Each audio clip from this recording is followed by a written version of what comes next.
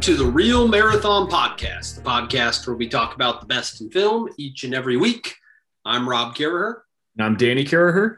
And today we are talking about the long anticipated follow-up to Michael Jordan's Space Jam, this time with LeBron James taking over the lead role and teaming up with the Looney Tunes. And so we'll talk about that a little bit later. But we want to focus here to start the show on some of the movies that came out this past week that you may or may not have an opportunity to see. Some of these were more limited releases, so unless you live in a big city, you're probably not going to have them. Here in the Omaha area, many of these you cannot see right now, but there are a few of them. And I know that Danny and I, we saw one of those movies this week. So we'll have a little bit to say about that. But the first film that came out this week was a Netflix release on Wednesday called Gunpowder Milkshake. And there was a little bit of anticipation going into this release. It looks like kind of a quirky action film with a female lead. And right now it is sitting at a 5.7 on IMDb and a 48 Metascore. So I'm not so sure it's the sort of movie that I'd be interested at all in seeing. I have heard that it's kind of a fun movie, but clearly not a great movie, given that those ratings. Have you heard anything about Gunpowder Milkshake, Danny? I was actually about to watch it the other day, and I saw the quick trailer for it on Netflix, and I was like, I don't know if I really want to watch this right now. It gives me a little bit of an Ocean's 8 vibe. I never saw Ocean's 8. I imagine Ocean's 8 was probably better. I saw Ocean's 8. Ocean's 8 was pretty good. It's hard because I really love the Ocean's movies, and it didn't quite live up to that kind of standard. But it was still enjoyable. I presume that I also would have liked Ocean's 8 or like Ocean's 8 better than this film, Gunpowder Milkshake. I assume it's the sort of movie that if you watch it, you'll watch it. You may enjoy it if it's the sort of movie that you like, and then forget about it, and then it will kind of go off into oblivion, and people won't talk about it next year. So, Gunpowder Milkshake. Another movie that came out this week in the theaters was Escape Room Tournament of Champions. Apparently this is a sequel. And to be completely honest, I didn't even know there was a movie called Escape Room that had been released until this movie came out. And all of a sudden they were talking about the original movie Escape Room. So I honestly just do not know a lot about it. I think you can kind of make a guess about what this sort of movie might be like. I presume it's people stuck in an escape room, and then it goes horribly awry, but it is, I think, kind of the ilk of Saw movies, in them having to kind of go through certain obstacles in order to kind of save their own lives and things like that. So, I'm kind of a sucker for horror movies. I'll watch the good, the bad, and everything in between. And so this is one that I might end up watching at home sometime, but probably wouldn't go to the theater to see. Yeah, right now it's a 6.1 on IMDb, a 47 Metascore. So not terrible. That probably is pretty standard for that type of movie. Another movie that came out in the theaters that is actually here this week that I do want to see is the documentary Roadrunner, a film about Anthony Bourdain. And I presume this is going to be an award player as we move into award season. Documentaries are kind of strange because different groups have kind of a different approach to what they consider to be a great documentary. And so I would not be surprised at all to see this film win some awards, definitely get some nominations. It could have an outside chance of getting in at the Oscars for the documentary category. Although I feel like more often than not, the Oscars don't go for biography documentaries. That's just not the type. They do every once in a while, but that's just not the type of film they typically nominate. But it has a 7.8 right now in IMDb and an 80 Metascore, which that's pretty good. So I definitely will end up checking this out. There's been a little controversy surrounding this film because the filmmakers, they used technology to basically recreate Anthony Bourdain's voice and have him say quotes that he never actually ever said. And so that's creating a little bit of backlash, and maybe that will hurt it in its awards run, but I guess we'll kind of wait and see. But I am excited about this film. I'm really excited about this too. And I think it's always interesting when we celebrate people that I think have pretty profound effects on pop culture. And I think in terms of the travel and food culture of the United States and then of the world, I mean, like, but he's kind of set a bar for how we kind of interact with that. And then in terms of the controversy, I've heard kind of people going on all sides of that issue saying, well, people are just being outraged for the sake of being outraged about it. And so I'll be curious to see the extent to which it's used and if it's done tastefully and if that sort of thing can actually be tasteful, you know? So I'm excited to see it. Yep. Another documentary supposedly hit theaters within the country or maybe around the world, but it is not here in the Omaha area. It is called The Hidden Life of Trees. It currently has a 6.9 on IMDb. There is no Metascore yet because apparently there hasn't been enough reviews, but Hidden Life of Trees, I don't really know a ton about it. It is a foreign documentary. I presume it just is kind of a look into trees and kind of just a learning experience. So that's a potential movie that I'd be interested in seeing down the line. Another movie that came out in some places is called Mama Weed, and it has a 6.2 on IMDb and a 52 Metascore.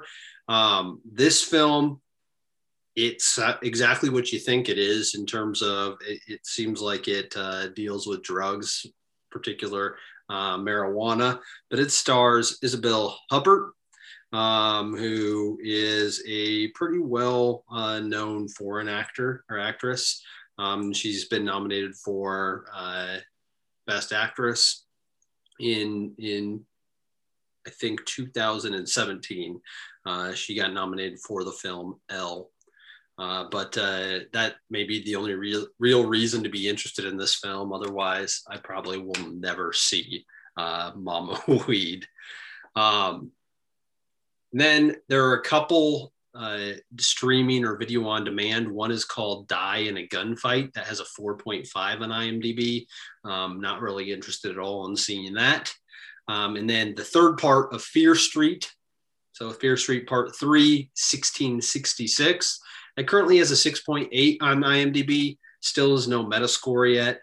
But, you know, now that this is the third installment of Fear Street,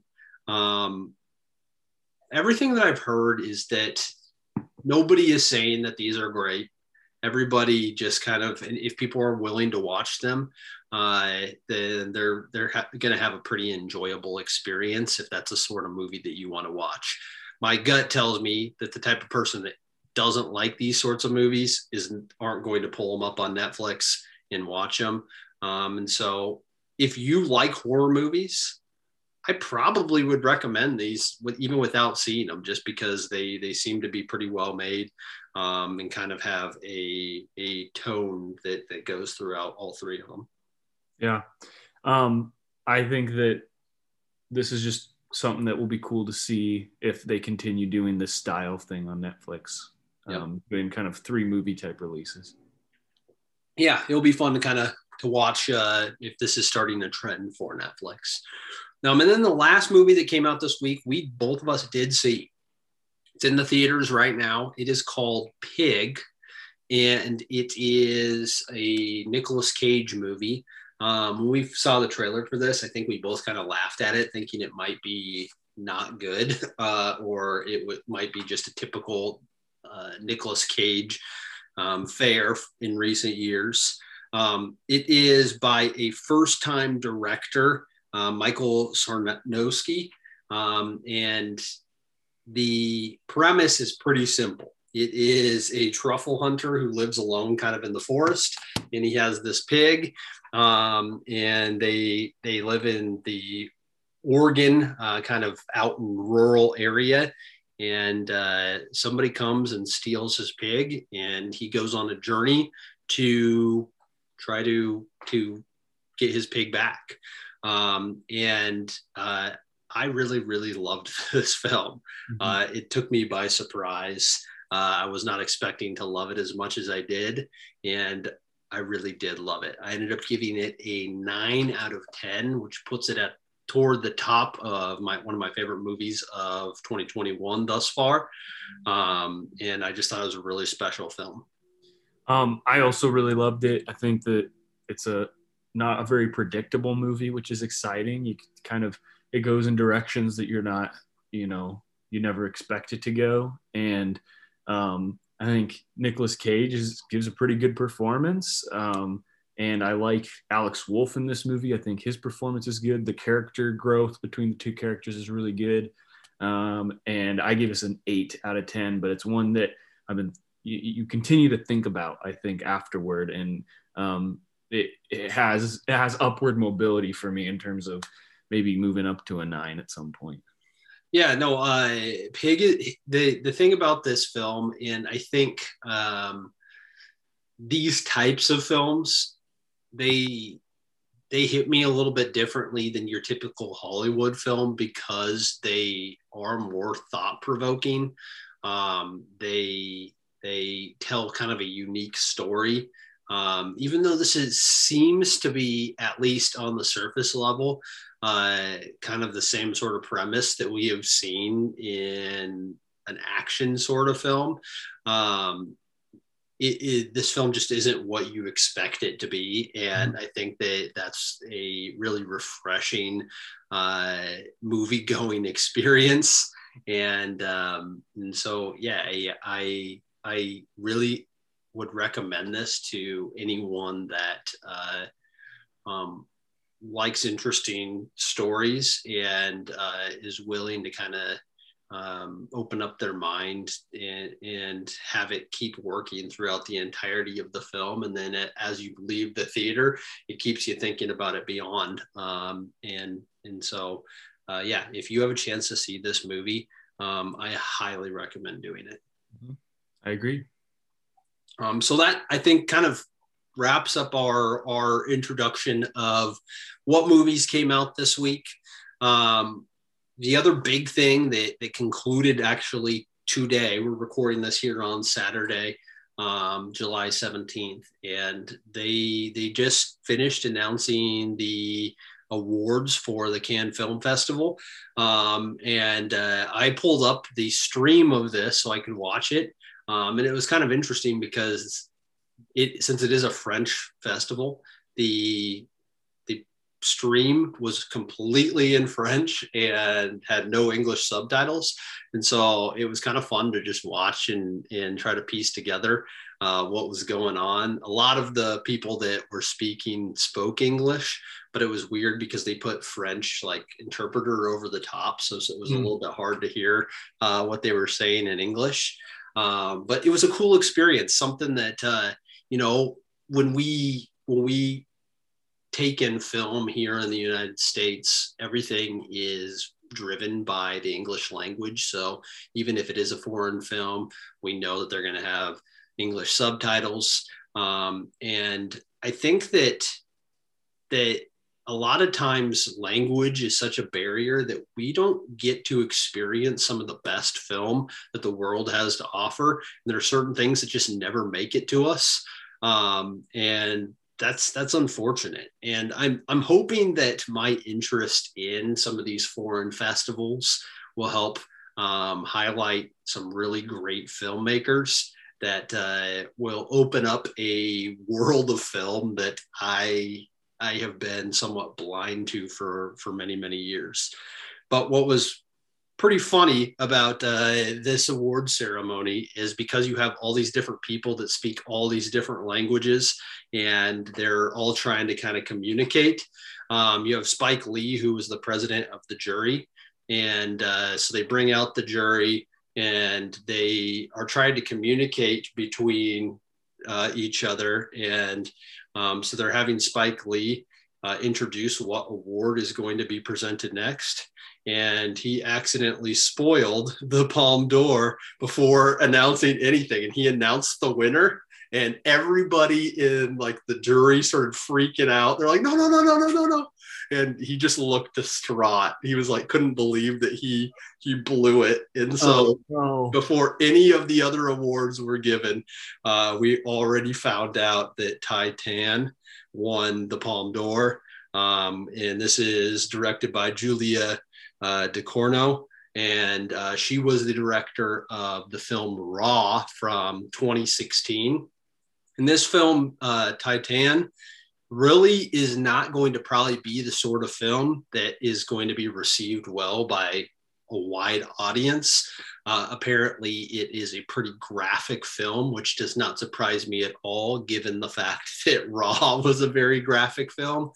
But from everything that I've heard about this, it is a very creative vision, and people that really enjoy cinema and the craft of that have a lot of appreciation for this film. One of the cool things about this film winning the Palme d'Or is that Julia Ducournau is only the second woman ever to win this award at the Cannes Film Festival. Wow. And so it's pretty impressive. And yeah. I am really, really, really excited to see this movie because I loved Raw. Raw is probably one of my favorite films of the 21st century. And I fully expect this to be just as excellent.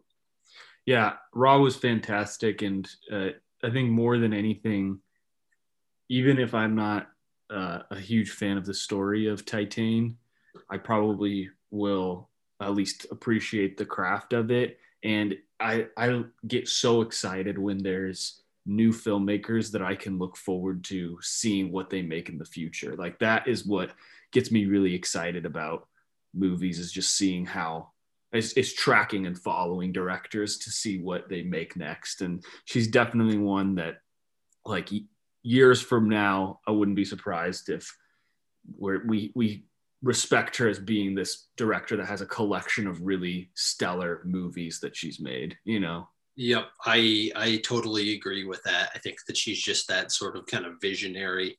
You know, it's cool to see kind of the birth of some of these filmmakers becoming something so much greater. And I think festivals, when you really have your finger on the pulse for these festivals, you have the ability to see some of these folks come to light. And you know, that's pretty cool. The other awards, I'm just going to kind of go through these a little bit. The Grand Prix Award, which is technically for second place, they ended up splitting it between the film A Hero in compartment number 6. A Hero is directed by Asghar Farhadi, who is an Iranian director. And I would say my perception is that he's sort of kind of like the Steven Spielberg of Iran, where he makes a great movie every single time that he puts one out. And he has been nominated for a lot of Oscars for foreign film. And this is the sort of film, A Hero, I think it probably is going to be a favorite to win Best Foreign or International Film at the Oscars this year. So that is a movie to keep an eye on. I don't know that much about compartment number 6. That could also, these top 3 films could all be players for the international film at the Oscars. But I think A Hero probably is going to be a favorite just because Farhadi has been included in this category many times. And I think the Academy will continue to go back to him as long as he keeps putting stuff out. Then they have the jury prize, which is given to kind of more of an inventive or innovative vision. And they also split this one between Memoria and Ahed's Knee. And yeah, both of those films have received a decent amount of praise. Best director went to Leos Carax for Annette. And that's probably going to be a little bit more on the map. That's going to be a movie that people in the United States see simply because it has Adam Driver as its main character, and it's a musical. And so, yeah, that's going to be a fun one. They gave Best Actress to Renata Rains, and she is in the film The Worst Person in the World, which also got a lot of acclaim and got picked up by Neon. So that should be here this year. Best Actor went to Caleb Landry Jones for Nitram, and he plays a mass shooter. And so it could be very interesting. And then the best screenplay went to Drive My Car. So yeah, I don't know that this year provided any movies that are probably going to be big Best Picture players at the Oscars. If you look at Palme d'Or winners, only about half the time do they actually ever get nominated for any Oscars, and only 2 have ever won Best Picture. I think only 7 or something like that have been nominated for Best Picture. So this just isn't the platform for those types of films. I think that the best chance for Oscar nominations coming from Cannes is in the international film category, because I think there's a true highlight of kind of the best that the world has to offer, and really puts them on a platform. Yeah, I think too that a lot of times the Best Picture nominees in the United States are more just trying to make their movies more accessible, or at least those seem to be the ones that get picked more often, are ones that a majority of people in the United States can follow and understand, and which is not always the most exciting movie, I would say, you know. I would be surprised if a movie like Titane, which I haven't seen obviously, but just based on the premise, I'd be super surprised if it got nominated, just given it doesn't sound like your typical Best Picture. And that doesn't mean that it's not a bad movie. It just means that the United States is particular about the movies that we nominate. Yep, and I agree with that. With that said, the last Palme d'Or was Parasite, and that went on to win Best Picture. So that maybe more now we are going to be entering into an era where films are recognized more from some of these festivals and may get included. But like you said, I would be very, very surprised if Titane ends up making it to the Best Picture category. And yeah, I think there's a chance it gets nominated for international film, but even that, I'm not even so sure that the Academy is going to be on board with that. So that's kind of what we have for the Cannes Film Festival. We are going to be heading into the fall, where there are going to be a lot more festivals, and we're going to have more award players involved in those festivals. Stuff like the Venice Film Festival, which has a great track record of being an Oscar predictor. Telluride, Toronto, New York Film Festival. There's a lot coming up that so we'll kind of get a better idea of what may be a player as we head into those fall festivals. Before we take our break and head into our Space Jam New Legacy review, was there anything else that you saw this week, Danny, that you wanted to say a few things about? I saw the movie No Sudden Move recently. And that is a Steven Soderbergh movie. that is out on HBO Max. I gave that a 7 out of 10. I think it's a really solid movie. Definitely a noir type style movie. The plot gets complicated and more complicated as you watch it, but the performances are interesting and engaging, and it's really fun to see this cast of actors, including Don Cheadle and Benicio del Toro, and a surprise performance that shows up at some point in the movie that I won't say, and maybe they put it on the marquee, but I was not ready for this person to show up, and I was like, what? It was exciting. So yeah, I would recommend checking that out. And I think it also has some cool commentary that's involved in that movie. Another movie that isn't new by any means that I rewatched recently was Blood Simple, which is the first Coen Brothers movie. And I'm a huge Coen Brothers fan. They're probably my favorite directors. But Blood Simple is their very first movie. And if you like the Coen Brothers, I would recommend seeing Blood Simple, because even though it's their first one, it's still as much of a complete example of their directorial abilities early on. So yeah, that's what I've been watching recently.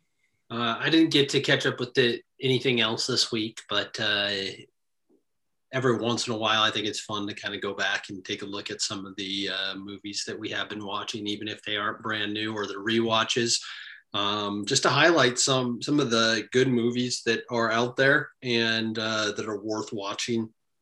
If folks haven't watched it prior to its initial release or prior to kind of us talking about it. So when we come back from this break, we are going to be talking about Space Jam: New Legacy, which can be streamed on HBO Max, or you can go see it in the movie theaters.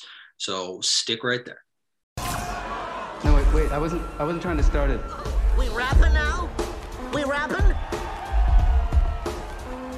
Hey, Porky, fry him. Fry him? Me? Show him who you really are, notorious P.I.G.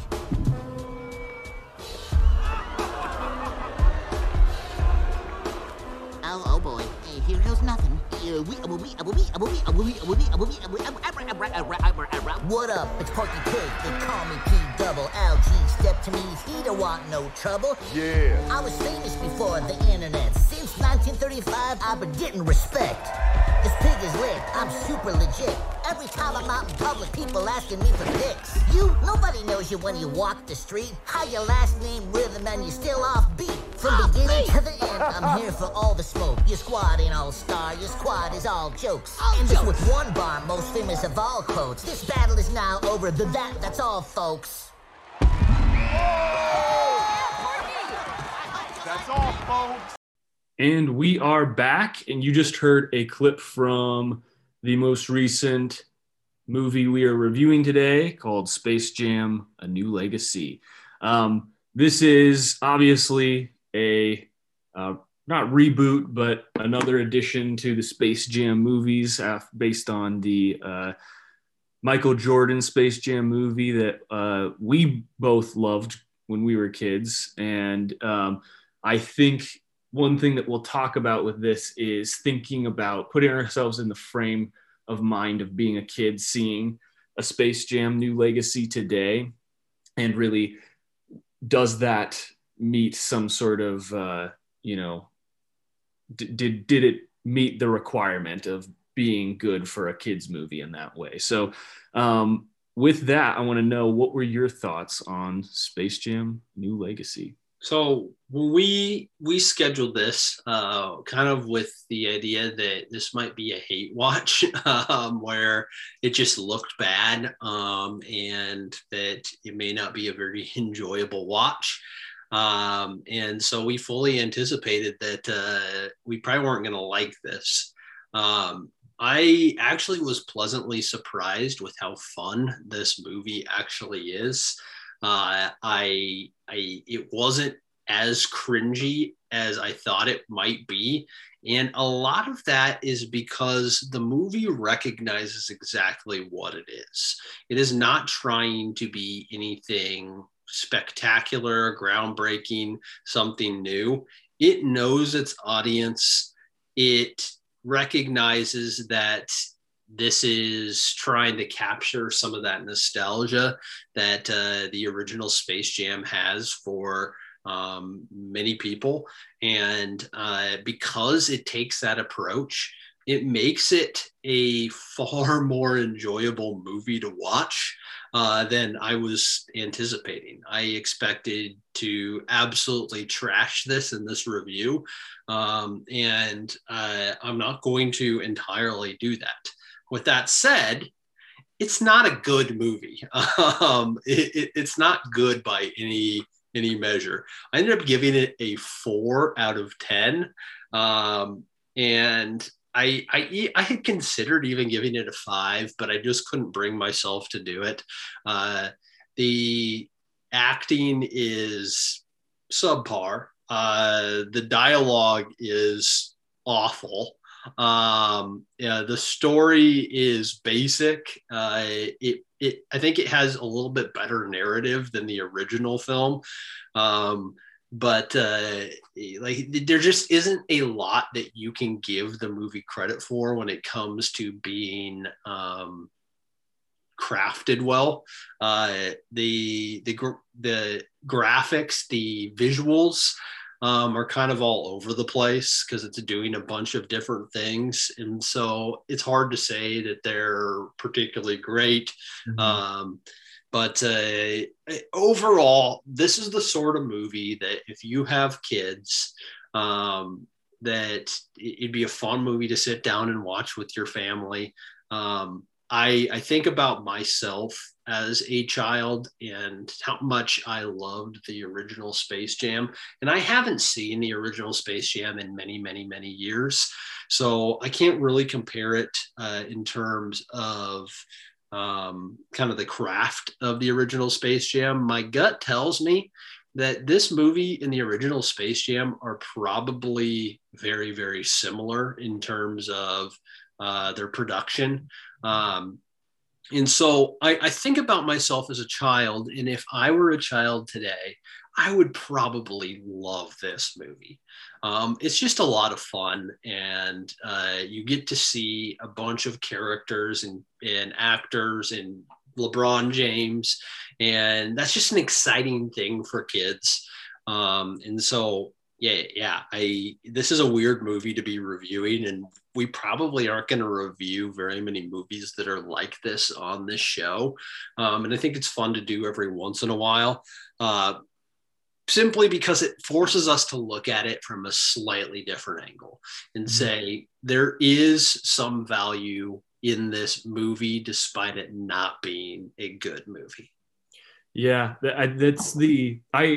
I agree with a lot of what you said. I also gave it a 4 out of 10 stars, and I felt bad about giving it a 4 out of 10 stars because I actually did feel like to your point, this movie knows what it's doing. I don't think it's trying to be a good movie at all.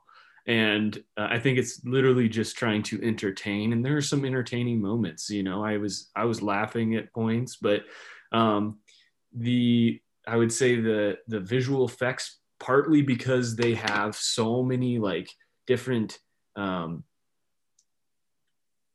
properties, Warner Brother properties that they're trying to represent. And then they are also kind of playing with changing the Looney Tunes aesthetic. So they're not that kind of 2-dimensional. They make them more 3-dimensional. That kind of looks funny, along with the animated versions of Damian Lillard and all of the other basketball players that are in it. And it just, nothing really jives. It just feels kind of a cluster of a bunch of different styles of animation in a way. I think about the thing that Martin Scorsese says about, his critique of the Marvel Cinematic Universe, and he compared it to like amusement parks. And I disagree with that to some degree on the Marvel Cinematic stuff. I think there's some legitimacy to that, but this is definitely like an amusement park type movie because it's purely for entertainment. It's self-referential. It's paying homage to everything all the time. You know, there's all of these references to other pop culture things. And so that in and of itself makes it like you're going to Disneyland or going to, you know, some big amusement park. I think that the story overall about kind of the message of pursuing what you want and who you want to be, I think is kind of a cool message for little kids, and very, very universal. Nothing, it's playing it pretty safe there. It's nothing really groundbreaking there. But I think that is even maybe more interesting than the original Space Jam, because the original Space Jam was more or less just about how cool Michael Jordan was. And I mean, like, it didn't really attempt to have some sort of like moral to that story. And this, I think, maybe does a little bit more. And again, it's been a little bit since I've seen the original Space Jam, but this had fun moments. Again, it's hard to criticize it too much because, you know,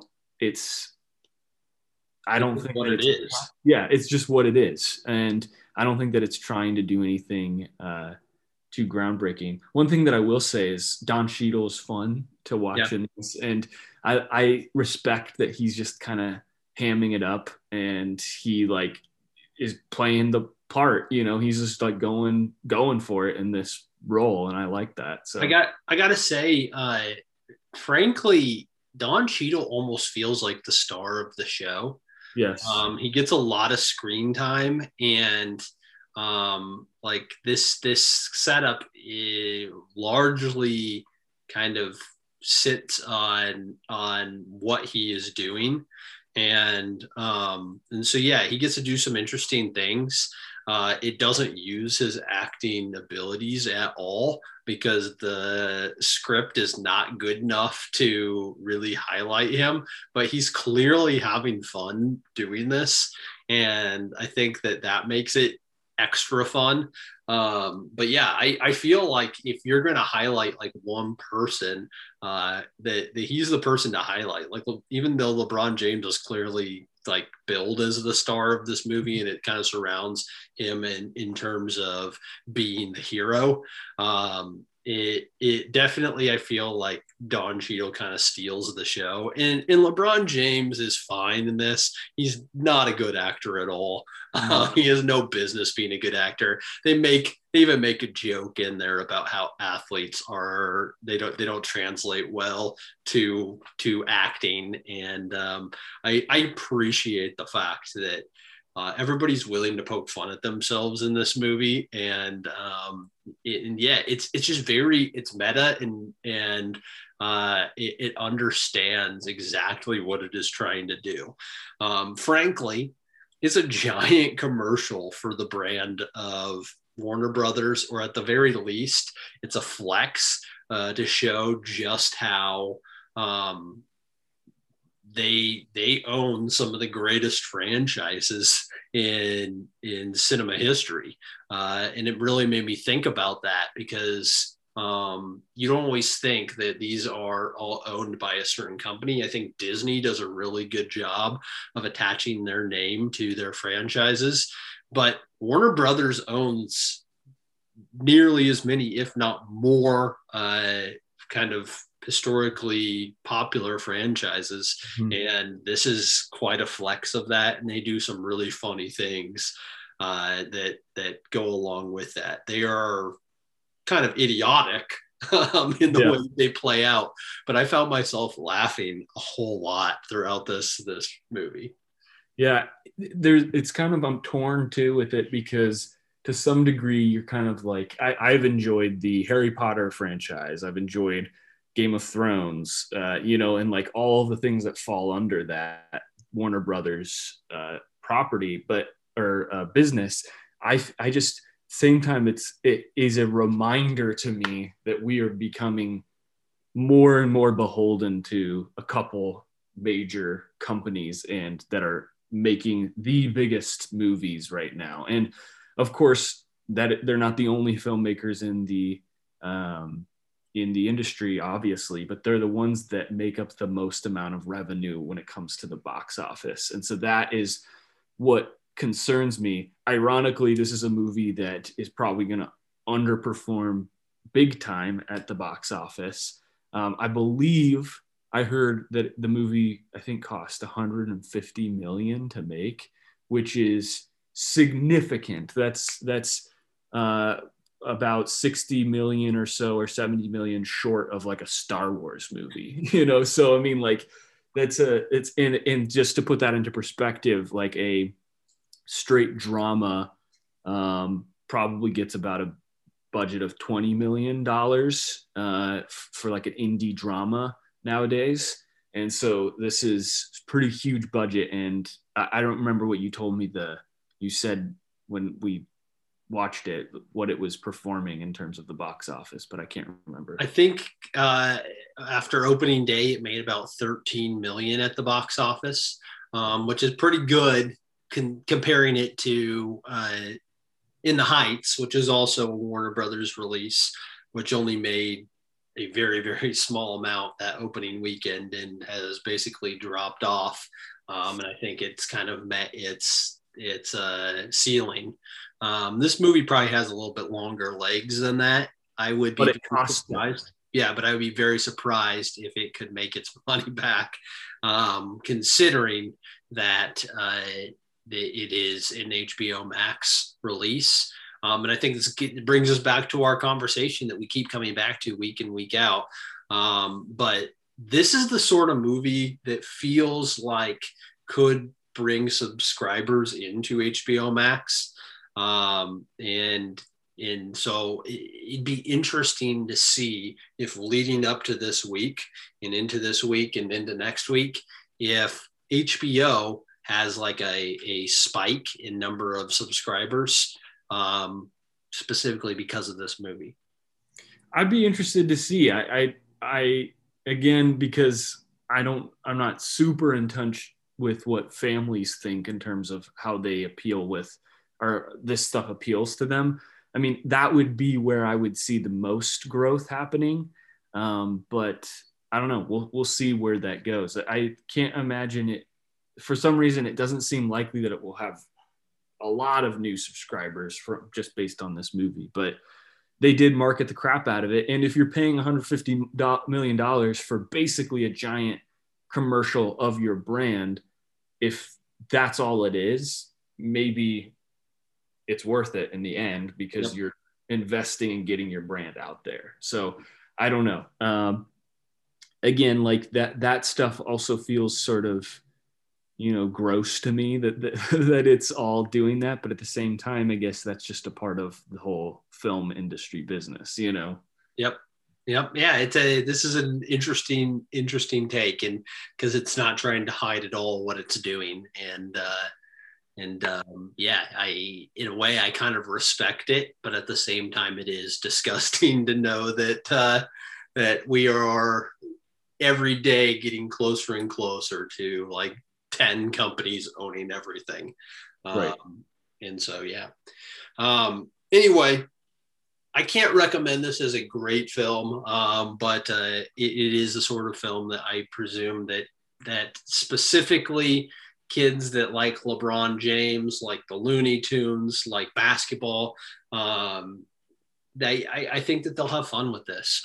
And so if you have a family, subscribe to HBO Max at the very least, and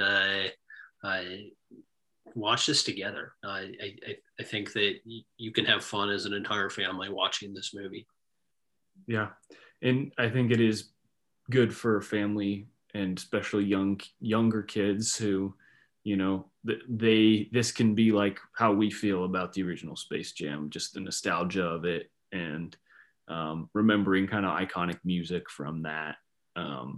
I hope that other kids kind of get that same experience from this.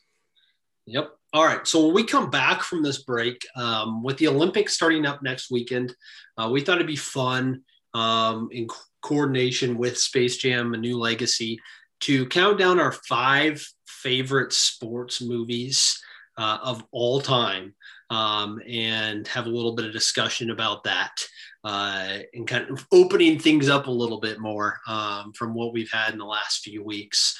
So when we come back from this break, we will be talking about those movies. Stay right there.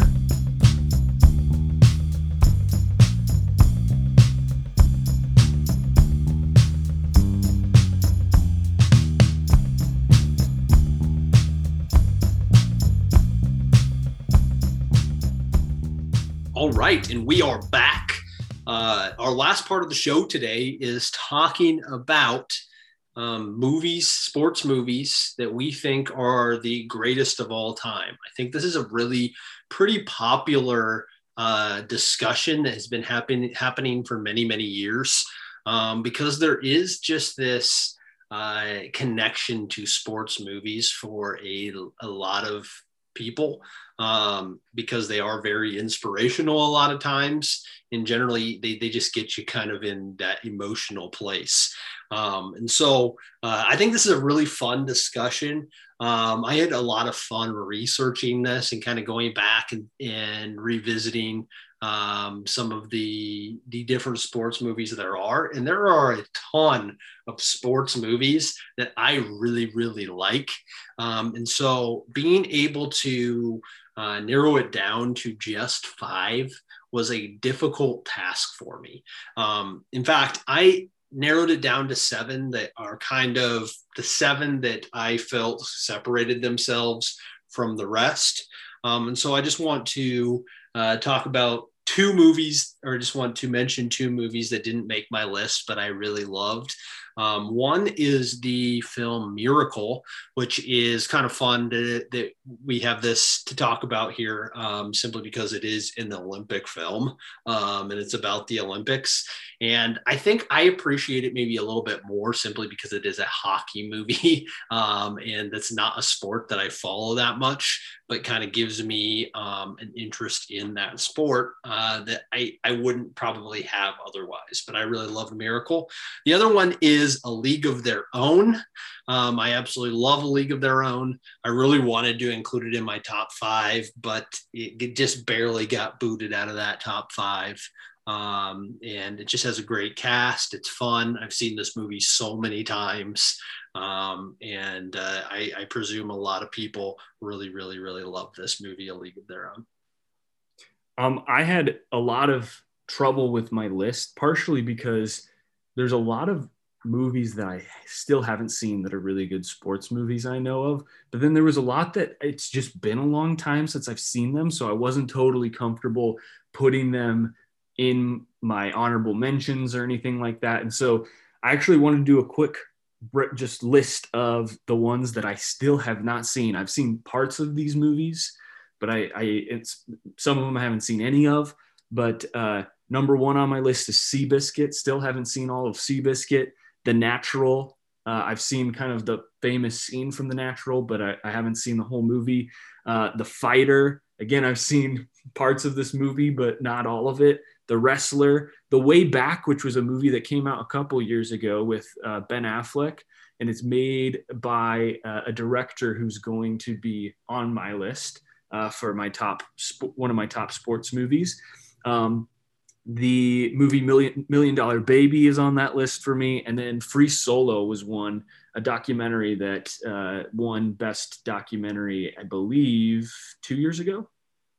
I think it might have been another year beyond that, but yeah, it could have been 2 years ago. But I haven't seen that either.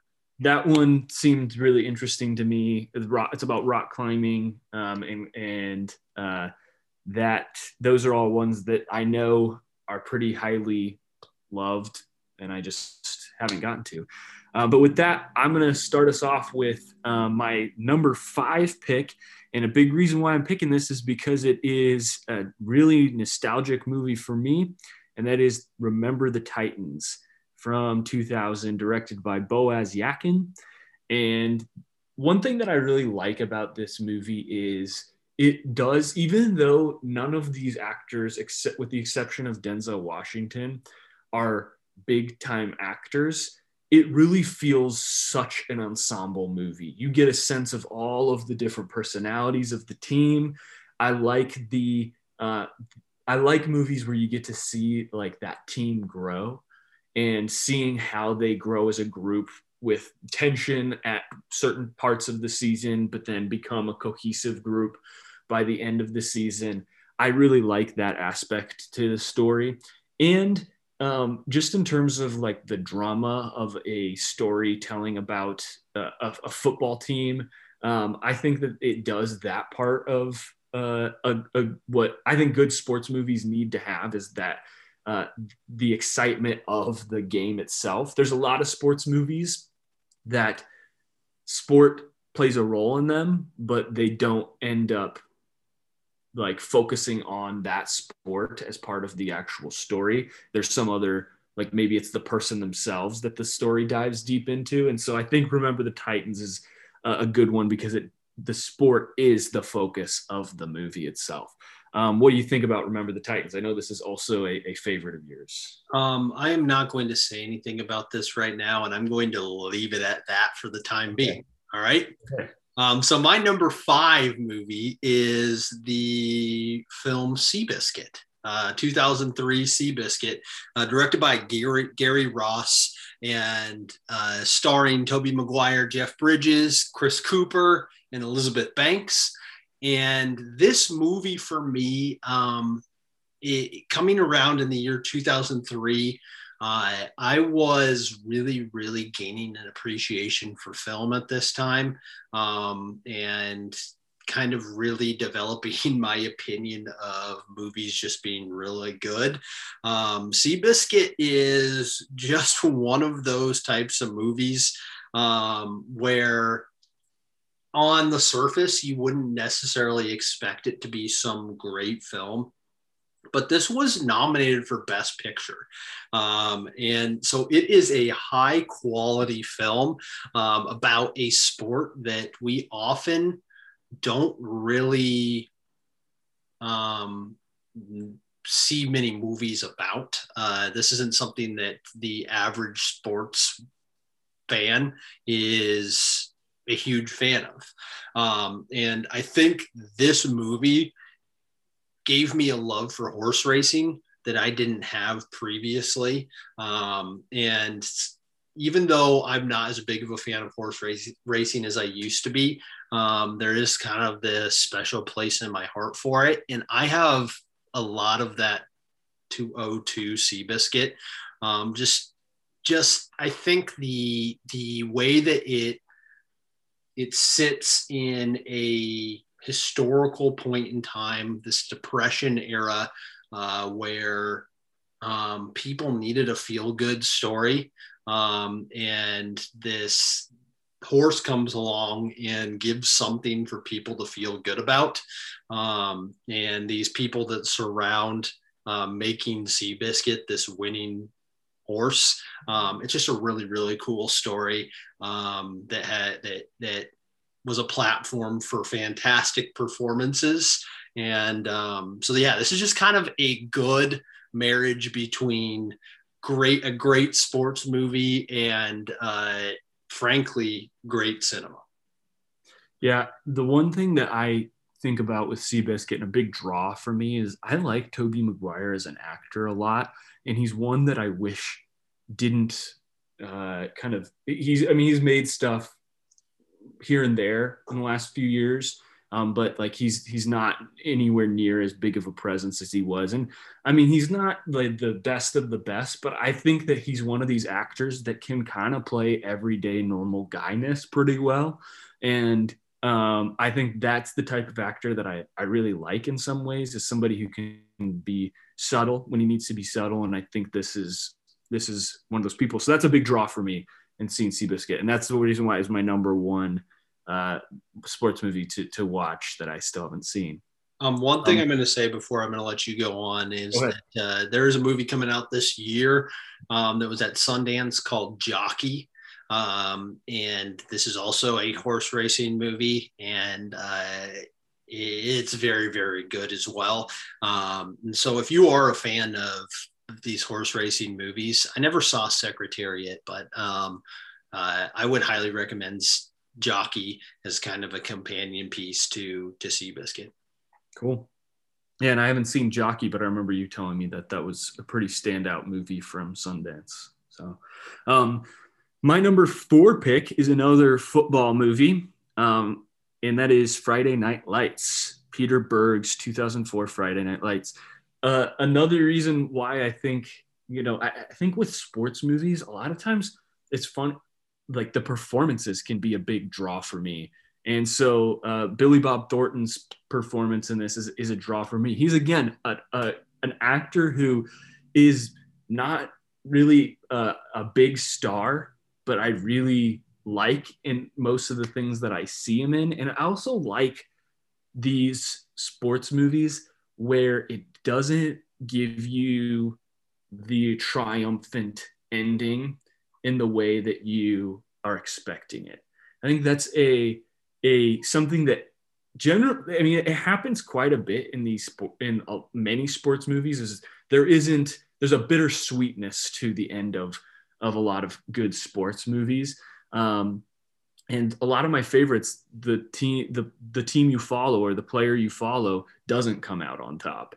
And this is one that I find super interesting. But the other thing that makes this movie super special is it has a unique cinematography that feels very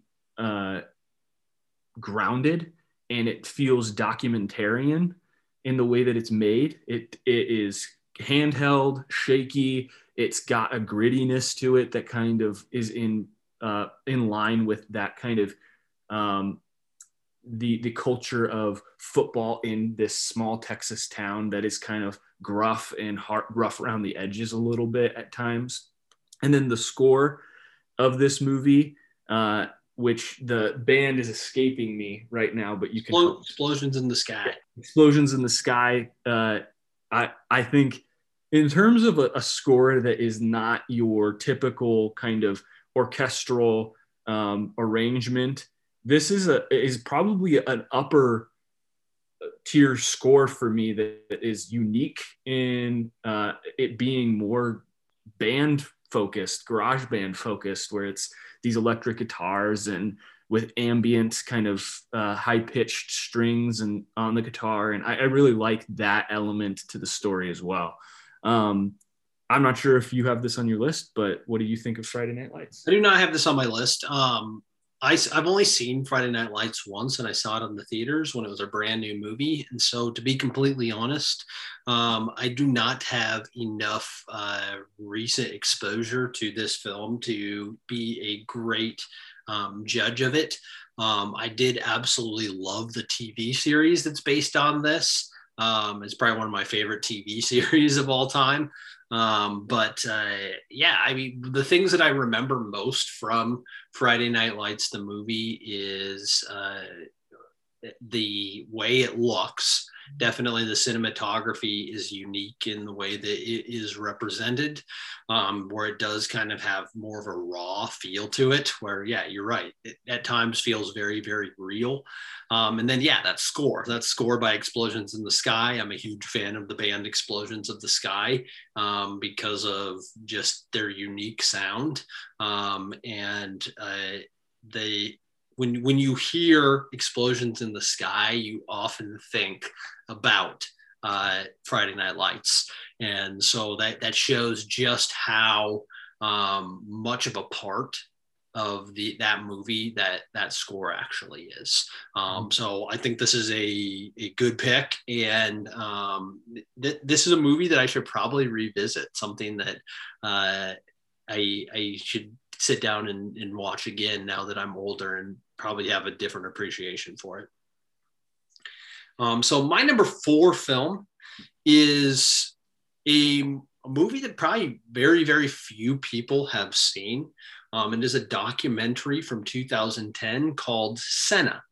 And it is a documentary about a Brazilian Formula One driver named Ayrton Senna. And he won the F1 world championship 3 times, and then he died at the age of 34. And so this documentary just kind of documents his success up to his death. And it's a story that, because I'm not a big race car fan, I didn't know anything about it. And in fact, this was a movie that got a ton of praise when it came out, and it took me forever to see it. And a few years back, I just decided, you know what, I'm going to watch this. And I was really on the edge of my seat the entire documentary. And there aren't a lot of documentaries where the intrigue level keeps you engaged the entire time. And this is just one of those movies, despite knowing what happened, sort of. Mm-hmm. You kind of have this idea of what's going to happen. And I think that probably adds a little bit to the way you feel as you were watching this. But in a way, this movie kind of reminds me of, now I can't think of what the movie is about, the guy in South Africa the guy who was really famous in South Africa, the musician. Searching for Sugarman. Yes, Searching for Sugarman. And it's just because it's this intriguing story that just doesn't feel like there was this prominence in the news about, and just something that we don't know a whole hell of a lot about. And I am really intrigued by those types of stories, those kind of like hidden, really unique, real life stories. And so I highly recommend watching Senna if you haven't seen it. Yeah, it was one that actually, I still haven't seen it. And when I was researching different sports movies to come up with this list, it was one that showed up on a ton of people's lists of favorite sports movies, and one I didn't have any knowledge of. So I'm excited to watch it at some point. Right now, my number 3 pick is from 1976, and that is Rocky. So a huge reason that I like this movie so much is not only because it's become it has a legacy following this story, and to be honest, the subsequent films have been pretty good, and at least in being a variation of the initial story. But the thing that I, again, like about this is it has a lot of heart, and so much of that comes from the characterization. And I think this is, Sylvester Stallone is an actor who, I think sometimes people kind of just write him off as being just kind of a generic action star and all those things. But he wrote this movie and got it made, you know what I mean? And I think that is so interesting because he brought this character to life, and Rocky's a character that we can kind of, I think everybody kind of sees this as a fully realized person in some ways. It's almost a historical figure in the way that there is an actual statue of Rocky Balboa that exists in Philadelphia. This is a very iconic character. And again, this is a story about somebody who's an underdog, who you follow them through their journey to success. And even when they do not come out on top, the victory is that journey getting to that place, and surviving in the way that he does, in the way that to make that story still feel so triumphant at the end, even though he doesn't technically win the match, is big props to the writing of the movie. And so I just think in terms of Sylvester Stallone being kind of written off, seeing him as this guy who made this happen is pretty cool. And then all of the iconic music that comes from Rocky is a big draw for me, and in terms of what makes this a really, really special movie. My top 3 were ones that I switched around. So this was one that for a while I was like, was this my favorite sports movie? And so I actually moved it down to 3. So this is where it gets really tight for me. But this is one I really like. What do you think about Rocky? Rocky is a great movie. It's iconic.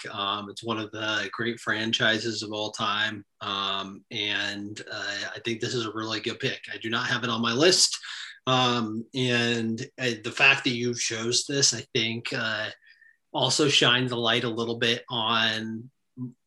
I've mentioned this prior to this show, but I tend to kind of hug those movies that are more 21st century movies. And I struggle often to kind of mix the older movies with newer movies. But I think that Rocky is considered to be one of the greatest sports movies of all time, and it's deservingly so, because it basically everyone who watches movies knows Rocky, and very, very few people do not like Rocky. So I think this is a very deserving pick here at number 3. My number 3 movie is probably a little bit less about the actual sport and more just about an interesting story. And it is 2017's I, Tonya.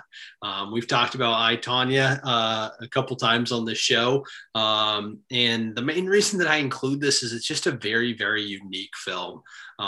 You take a real person who is essentially a American villain and make a sports movie about this person, in specifically a sport that there just aren't a lot of movies about ice skating. And so it's a unique, original film. And the way this movie is made is one of the most original movies probably of the last 10 years.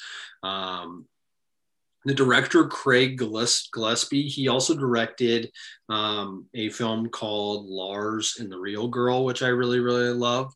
And he's just a really, really interesting filmmaker. And so, yeah, I absolutely love this, starring Margot Robbie, Allison Janney, and Sebastian Stan. This is just a great film. And yeah, it may be probably out of all the movies we discussed, it probably has the least amount of sports action because it's really about this person more than anyone else.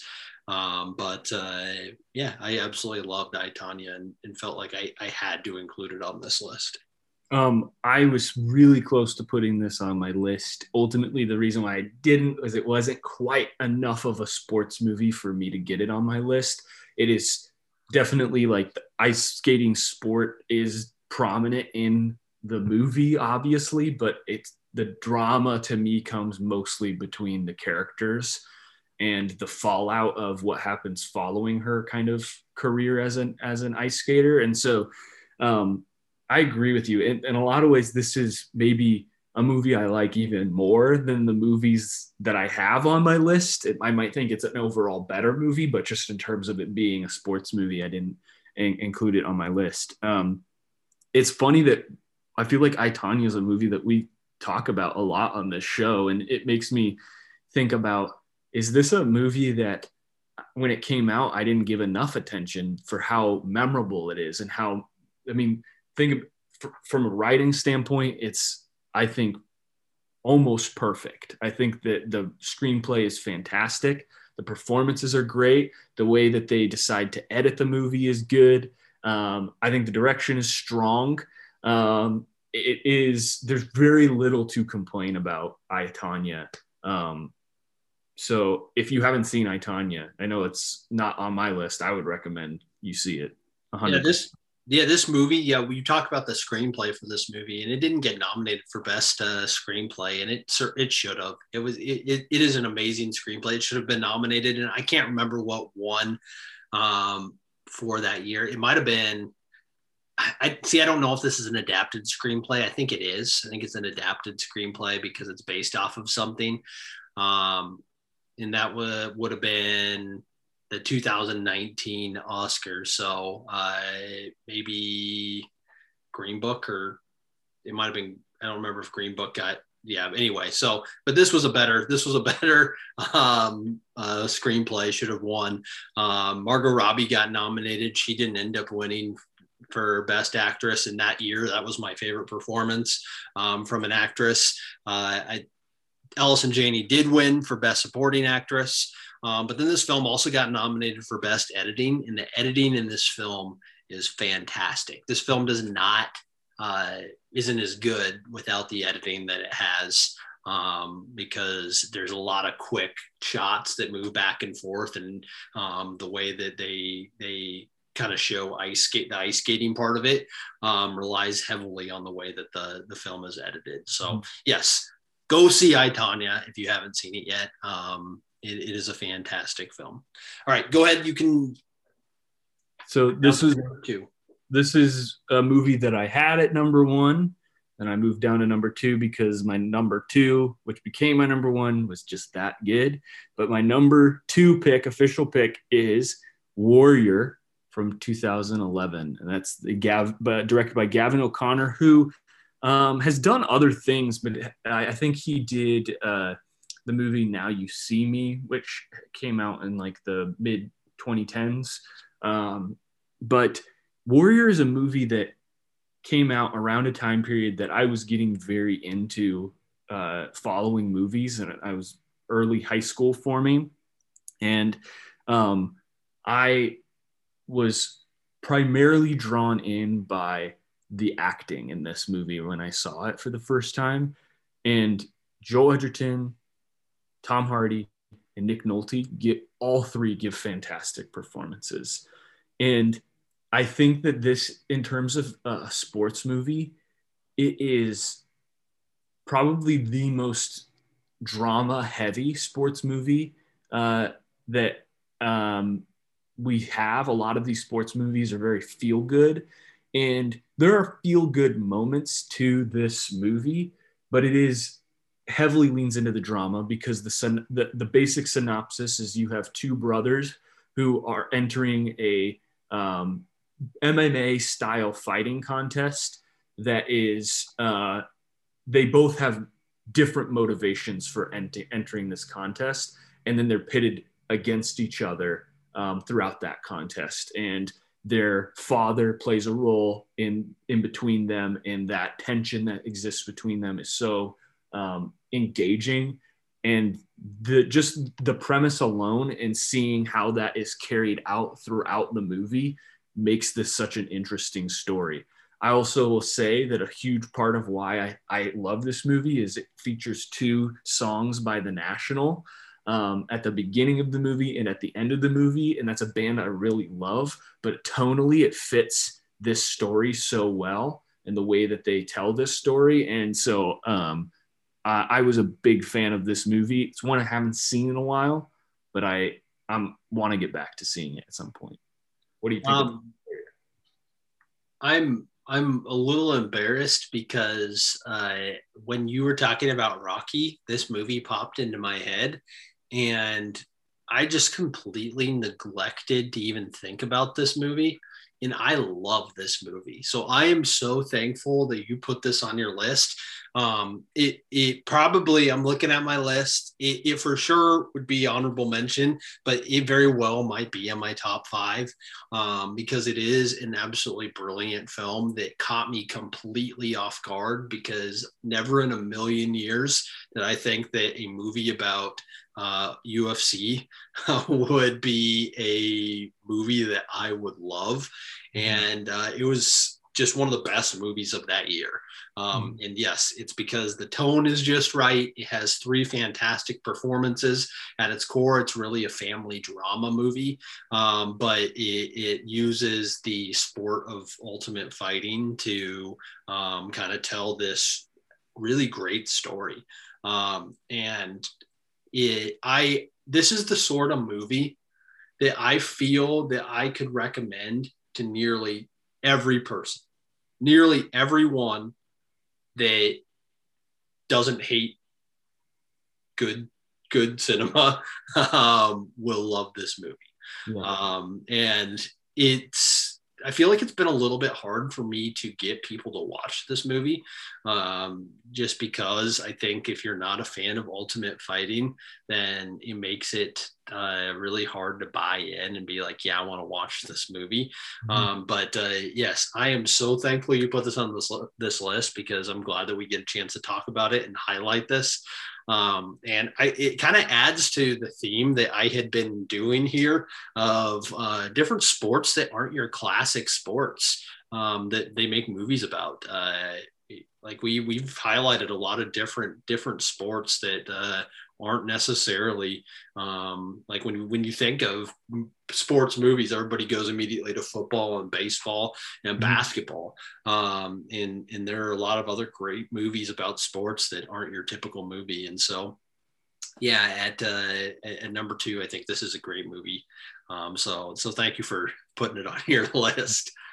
My number 2 movie is also probably going to spoil my number 1 movie here. But my number 2 movie is 2011's Moneyball. And I just absolutely love this movie. And every single time I go back and watch it, I love it a little bit more. And that is pretty wild. This is a movie directed by Bennett Miller.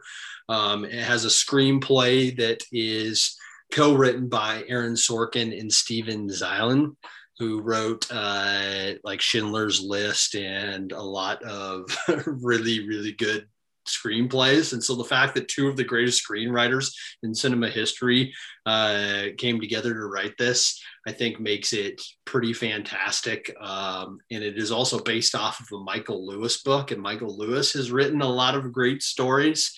And it is at its core about what I think makes baseball really special, and that it is such a numbers game, and it changed the way that the entire league thought about baseball during this time. So as a huge baseball fan, this one just hit the right spot, and I think it does a really, really great job of mixing the actual sport of baseball with kind of that numbers side, but also really just highlighting that, you know, these athletes are more than somebody to just entertain you, and that they're people, and that ultimately sports is really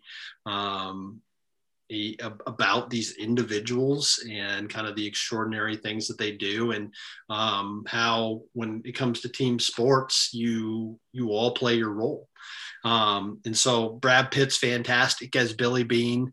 Jonah Hill does a really great job kind of making that transition from being a comedic actor to being a more serious actor. Love the fact that Chris Pratt is in this, kind of in a more serious role. And then Philip Seymour Hoffman, as always, is good. And yeah, I absolutely love this movie. I almost put it as my number 1 movie. And I kind of went back and forth between my number 1 and number 2 movie here. So Moneyball is my number 2 movie.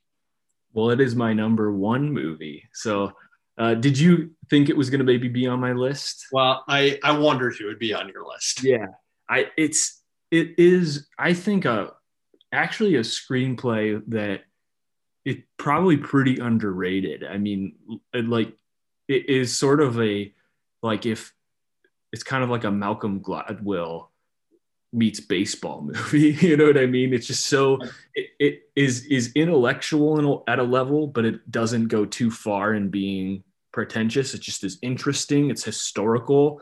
It's got enough. This is an interesting mix between the main people in the story aren't the players, but the sport itself still creates drama. Yeah. You know what I mean? And that, I think, makes it really interesting. You're rooting for the guy who had the idea for the team to work, not for any individual player. And yes, Chris Pratt plays a role in making he's that player that you kind of hang on to really create drama for this story. But I really appreciate when a movie can give me new insight about something that I thought I already understood to some degree. And it made me look at this sport of baseball in a totally new way. In any movie that can do that about anything is really good. But in terms of a sport movie and baseball being such a kind of iconic everyday part of our culture, and then to kind of have a new understanding of it, I think is really cool. And again, not to echo too much of what you said, but I just want to say, I think this is a really good Brad Pitt performance. I think that he is not, it's subtle enough, and it's not, you know, too kind of just bland or anything. There's drama that actually occurs within the story. He actually gets to act in it. It's not some of these Brad Pitt roles where he's just kind of like in the background, you know, and just kind of, oh, that's Brad Pitt in this movie. He's playing a character in this story, I think. And I really liked that element of this story. I didn't know that I knew it was Aaron Sorkin, but I didn't know that this other writer who'd written these other screenplays like Schindler's List was a part of it. But that's no surprise to me because I think it's a really good story. Going back to Brad Pitt. I think he's a better actor than we probably give him credit for. I know he's a popular actor, but some of his better performances probably are more understated performances, and that's one of these performances. He got nominated for this movie for Best Actor. The movie got nominated for Best Picture. Jonah Hill got nominated for Best Supporting Actor. It got a lot of Oscar nominations, and like that's pretty cool. Like this is you don't get sports movies very often that kind of get a bunch of nominations across the board. And it's just like kind of the perfect storm to sort of marry two of my favorite things, movies and baseball. And the film looks fantastic too. Bennett Miller is a really good director, and probably doesn't get as much credit as he should. I never saw Foxcatcher, which is another sports movie, but I would presume that movie's pretty good. And he also made Capote, which is a great movie. And yeah, I just think he's a really good director and has a good vision. In this movie, does some cool things with cinematography that gives us a little bit of different perspective. I think it's very personal in the way that it is filmed. The score is very good. As an all-around movie, it has just about everything that I like in a movie. Well, and I also, a thing that I like about Bennett Miller's movies is that he's taking figures that you could know of. If you were, you know, in the sports scene, you might know who Billy Beane was. You know, if you knew about wrestling, you might know about the coach in the Foxcatcher movie. But like he makes them, he allows you to see them at a critical point in their life, you know, and the decisions they make, and the character that he is able to show you. And obviously the performances are a huge part of that. With each one of those, I think being pretty good performances. Steve Carell's might be a little strange at times, but that's by design in the character in Foxcatcher. But I think that Bennett Miller is a good director, and that's why The Way Back, which is the Ben Affleck movie that I believe directed as well, is one that I wanted to catch up with, because it was one that was on a lot of lists when I was looking at sports movies, and I saw it and like, that seems interesting, but it felt maybe a little generic, but seems like it could be worthwhile to check out. Yeah, definitely. Well, I sort of spoiled this for our countdown, but my number one movie is Remember the Titans. And to be completely honest, this is more of a nostalgic pick than anything. I think it is a great movie. Obviously, you included it on your list as well. But there are very few things that you can say about this movie that are bad. It has great performances across the board. Just about everybody in this movie puts on a good performance. It relies on a lot of different characters to kind of balance the entire movie out. And in sort of the same way that I'd say a movie like Ted, or a show like Ted Lasso, where it relies very, very heavily on the ensemble. You kind of mentioned this previously, that even though this is technically kind of a Denzel Washington movie, it's more about the full ensemble performance in order to make this work. And it has everything that you want in a kind of sports inspirational type of movie. It also sits during a historic period of time where race is a huge part of this story. And so there is a kind of social justice perspective to this film that kind of gives it that extra push toward being a special film. And it's pretty incredible. This is a true story. Like just that they overcame all these things to be this fantastic team. But probably one of the things that I love most about this movie is the soundtrack. The soundtrack is amazing. And anytime I hear songs from that soundtrack, independent, it makes me think of this movie. And that says a lot about the way that they kind of constructed the soundtrack to fit the time period with just really great songs. And I love this movie, and I can watch it over and over and over and over again, and I will never get sick of it. It probably is one of those movies that I have watched more than just about any other movie. I think I saw this movie like 2 or 3 times in the movie theaters when it came out. It's been a long time since I've seen movies multiple times in the movie theater. This came out also in the early 2000s. When I was going to see a lot more movies, and kind of around that same time as like Ocean's 11. And so these movies, they're good, but they have kind of a nostalgic place in my heart. As I became a lover of film.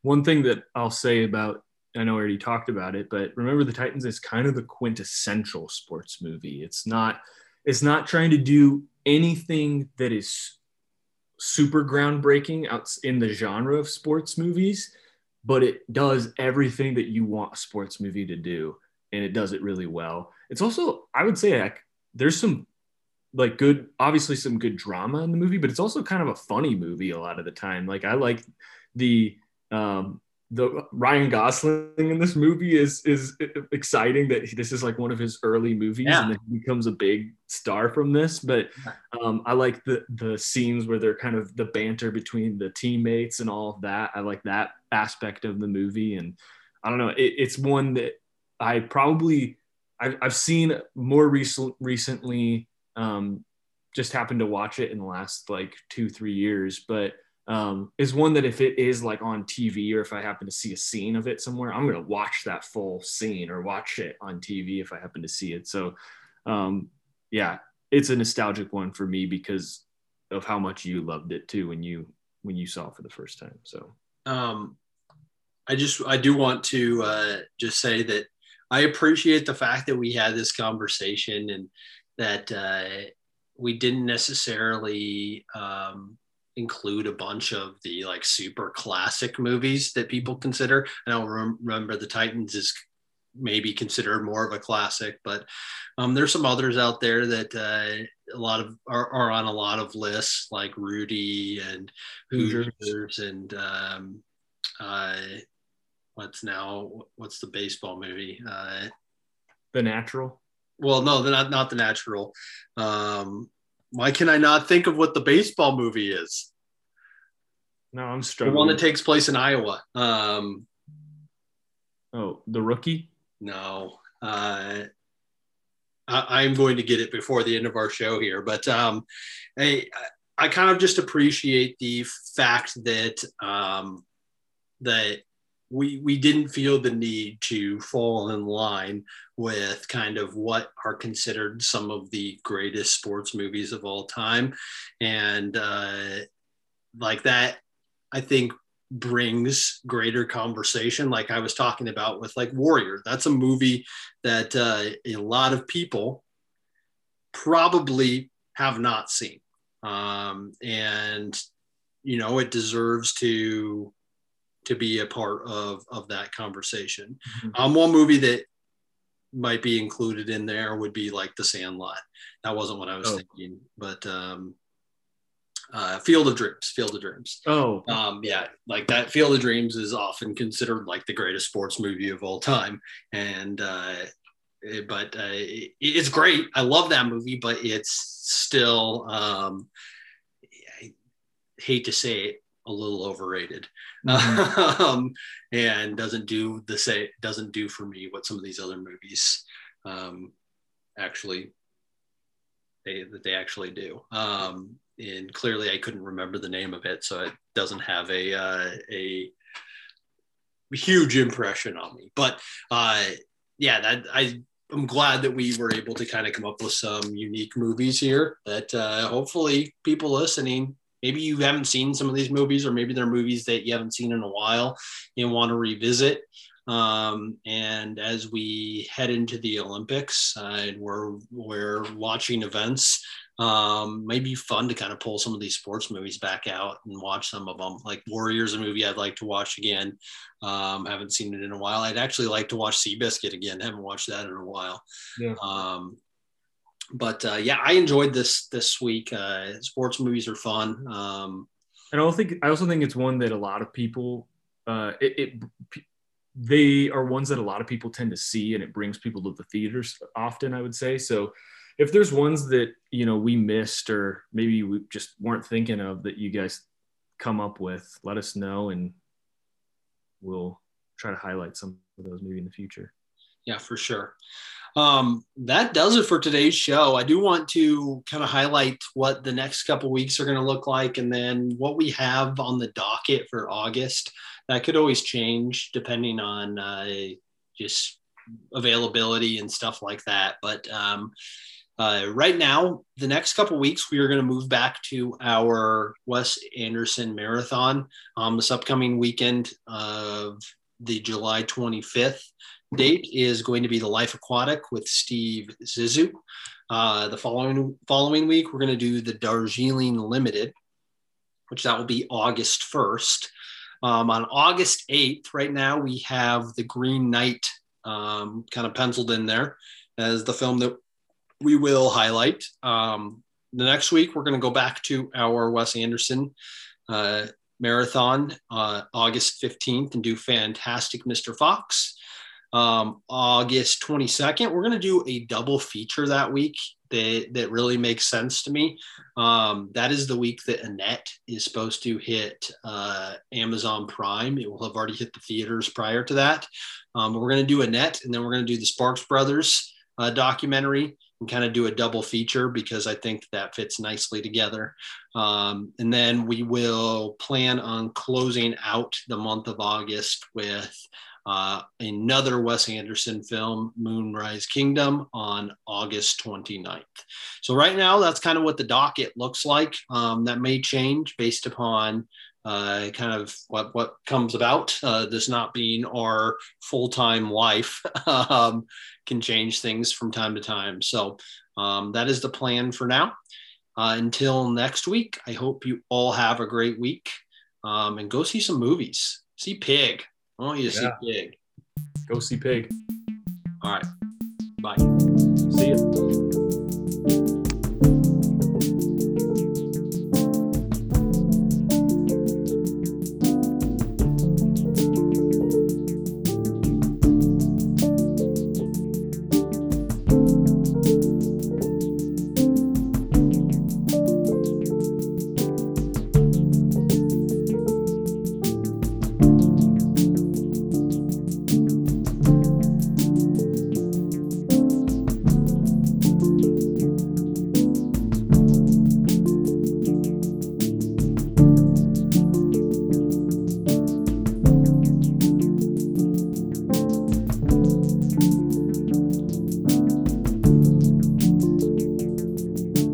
Bye.